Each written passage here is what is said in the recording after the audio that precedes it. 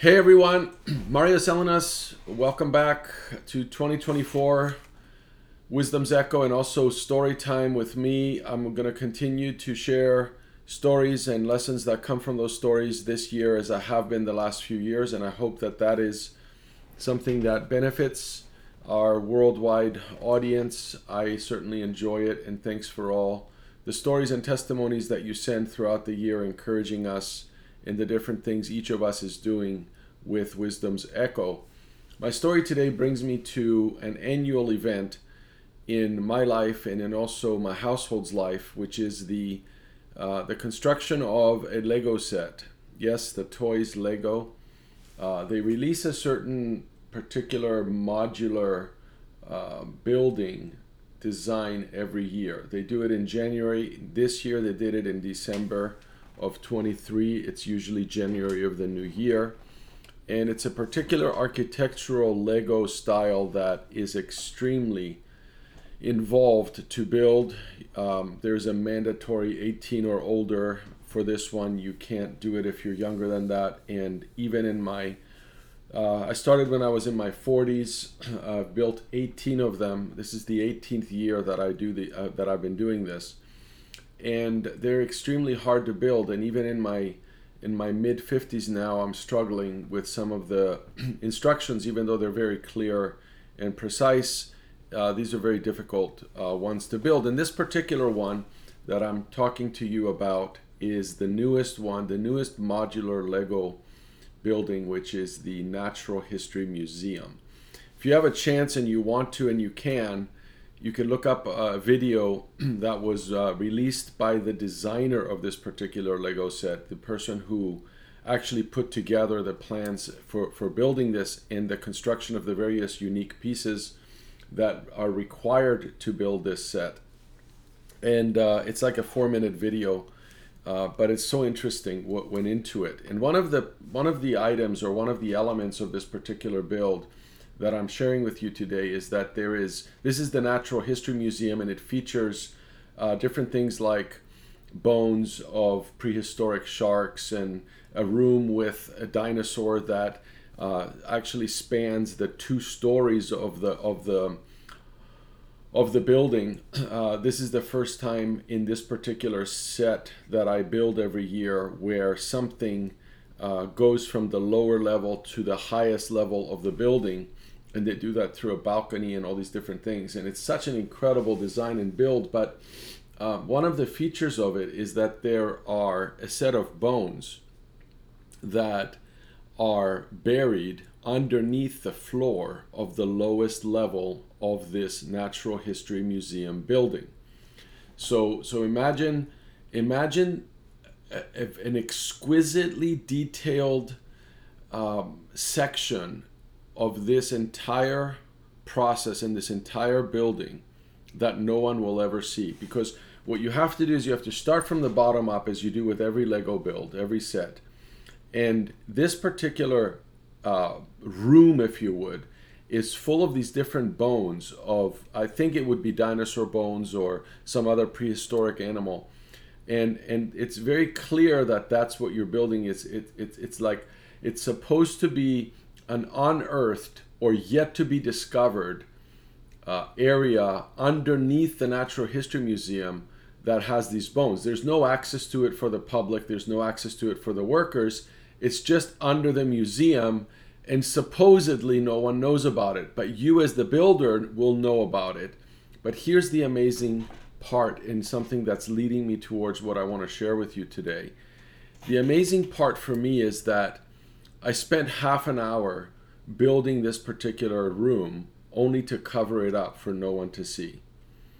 And so much of what is in us that is of value and of exquisite detail in terms of the deposit of heaven in our life, Yahweh's input in our lives, the substance and the essence of who we are and what we carry is hidden.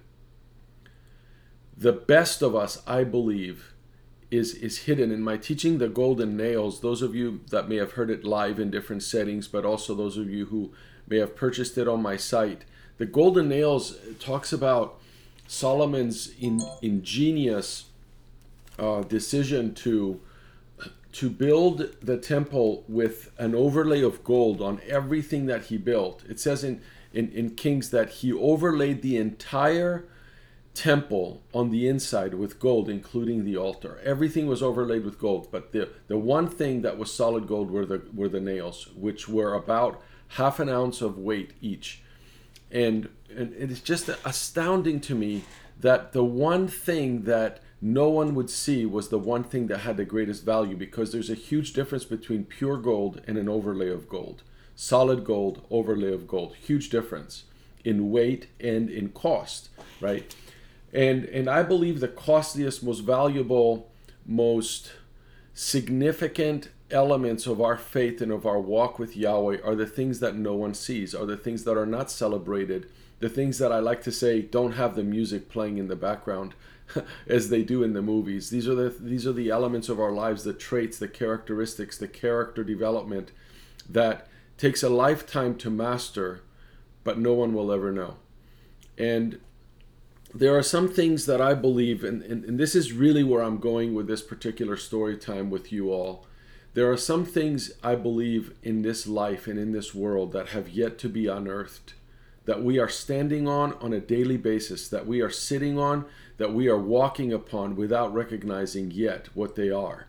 Just like some of the modern technological advancements that we hold in our hands, things like our phones and the computers that we type away at all day, and all the various technological improvements that we've had in life. My goodness, like we have a little heater in our bathroom, and when it's really cold, we just hit this remote from our bed, and it starts to warm up our bathroom so that when we go into the bathroom, it's warm. And there are homes that actually have some of you may be walking in those floors where the floors are heated because of the various designs there are to make the floors heated and so on, with hot water pipes underneath the flooring. And there's all these advancements, all these things we get to enjoy that were actually around in the 1500s. But the people had not yet risen to that level of advancement and understanding to be able to make use of what was actually in the air, in the atmosphere, available to mankind. And what I believe is the most significant component, as far as I'm concerned, to advancement and to finding those things that are under our feet that have great value to us and perhaps to humanity at large, is to be open to change and to be willing to lay down what we've always accepted as the reality and the only truth that we've been able to accept. I'm not speaking of the fundamentals of our faith, but I'm speaking of our ways, of the ways of doing things, of the ways of perceiving life that we hold on to so tenaciously sometimes at the expense of advancement, at the expense of unearthing those treasures that have been so meticulously put there for us from heaven to find, to explore, to discover, to find, and then to utilize and leverage for the advancement of the kingdom.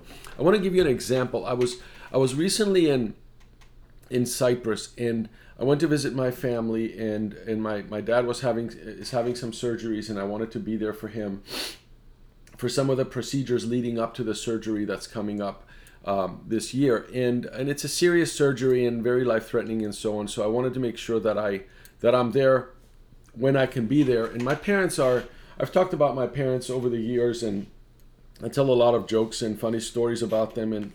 But the truth is, some of those stories are exaggerated or fabricated to be funny and to enjoy with everyone. But my parents are my heroes in so many ways. There are many different facets of their lives and of their character that I admire, that I'm inspired by. And they are rocks in my life. I respect them immensely, and it was an honor to be with them. At the same time, and having said that, in all sincerity, their lifestyle is something that is very contrary to what I've become and the way I live my life. My parents, for example, and I say this with all respect and without any condemnation or accusation or in any way mockery, but they live a very Spartan life, and there's a lot of respect for anyone that's frugal. I want you to always remember this, if you want to and if you can. Never criticize frugality. Never. Stinginess is a different thing because it's an attitude of the heart, but to be frugal is actually commendable if that's the way someone wants to live. And frugality is when someone who could spend more for something chooses to spend less because they want to conserve, right? Living a life of conservation is not something to ever criticize or point the finger at, and I respect it. However, in some areas of life, I don't understand it. And when I was with my parents, I'm accustomed to a certain lifestyle in the United States where I live with my family, and I've raised my children a certain way. I live with Danielle a certain way. And it was very uncomfortable for me to be in their home. Again, I say this with respect. My parents will have one light on at any given time in the area that they occupy. It is unthinkable to them to have lights on in the house in areas they are not occupying or someone else is not occupying. Unthinkable to the point that if you leave a light on for 5 seconds in an area that you're not occupying, they will shout from another part of the house, shut that light off. As though there is an orbiting buzzsaw about to chop everybody's heads off if you don't shut that light off. And I grew up this way. They've always been that way. They have the most meager things by way of furniture, by way of any comforts. They have a microwave from the 1980s. I'm amazed it still works. The plastic, the hard plastic around it has turned yellow. It used to be white. So it's a yellow microwave that used to be white. I think you get the idea. And I understand that in some places where this message is going today, the circumstances of your life have you celebrating a yellow microwave, and that's something you would have wished you had. I understand this. I understand that I live in comfort and luxury compared to other parts of the world, and I respect everything everybody's coming from. However, my parents are making a choice to live that way, though they could live better, right? They could have the lights on. So one of the concerns that they had was that thieves might come and attack them because they're older, they can't protect themselves as well as they used to. The emergency services are not very good, and there have been some break-ins and even some home invasions in their area recently. So I said to them, listen, I have an idea. Obviously take it or leave it, but for whatever it's worth, it might be good to leave lights on in the house where you give the impression there are more people in the home than there are, and that there's more life and more activity than there is. If you're sitting but just by one little light that's burning, the equivalent of 10 cents a month of electricity, it's giving the impression that the house is empty or very few people live in it. So it was just a simple solution to which they, my parents, it was as though I had insulted their intelligence or something. Said it's unthinkable for us to have lights on if we're not going to be in a room. So their ways, the way that they've been raised, the way that they have, they've carved these pathways in their minds of how things should be, does not allow them for their own safety to have extra lights on. They actually have,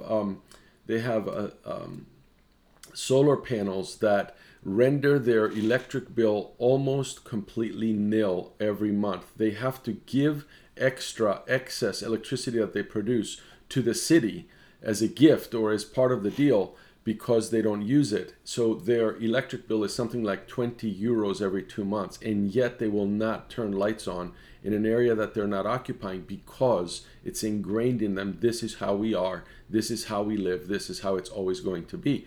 And again, I respect that. I don't understand it. So the point I'm trying to make is if we tenaciously hold on to the ways we've always done things and are not open to change, what we will always have is what we've always had. And there could be treasure beneath the floorboards, as there is in my newest Lego set, right? Some of the greatest treasures are actually underneath. There's one little piece that's in the shape of a diamond, and it's a colorful one, and it's buried right where the bones are, in the set, and it's hidden there. And there's another rod that looks like a rod of gold, and it's a little Lego piece. It actually says Lego on it, and it's also in that area where the bones are, but it's areas that no one will ever see except the builder who's building it. And I want to say that the builder and the maker of our faith, Yeshua, he has placed treasure under our feet. He has put in the very atmosphere that we breathe every day the capacity for greatness and advancement of the kingdom through our lives. let's consider laying down some of the things we've always accepted as the only way and be open to change and transformation that can render us able to maximize our potential on the earth. Until we speak again, let's remain in His love. I hope you've enjoyed Story Time. Shalom.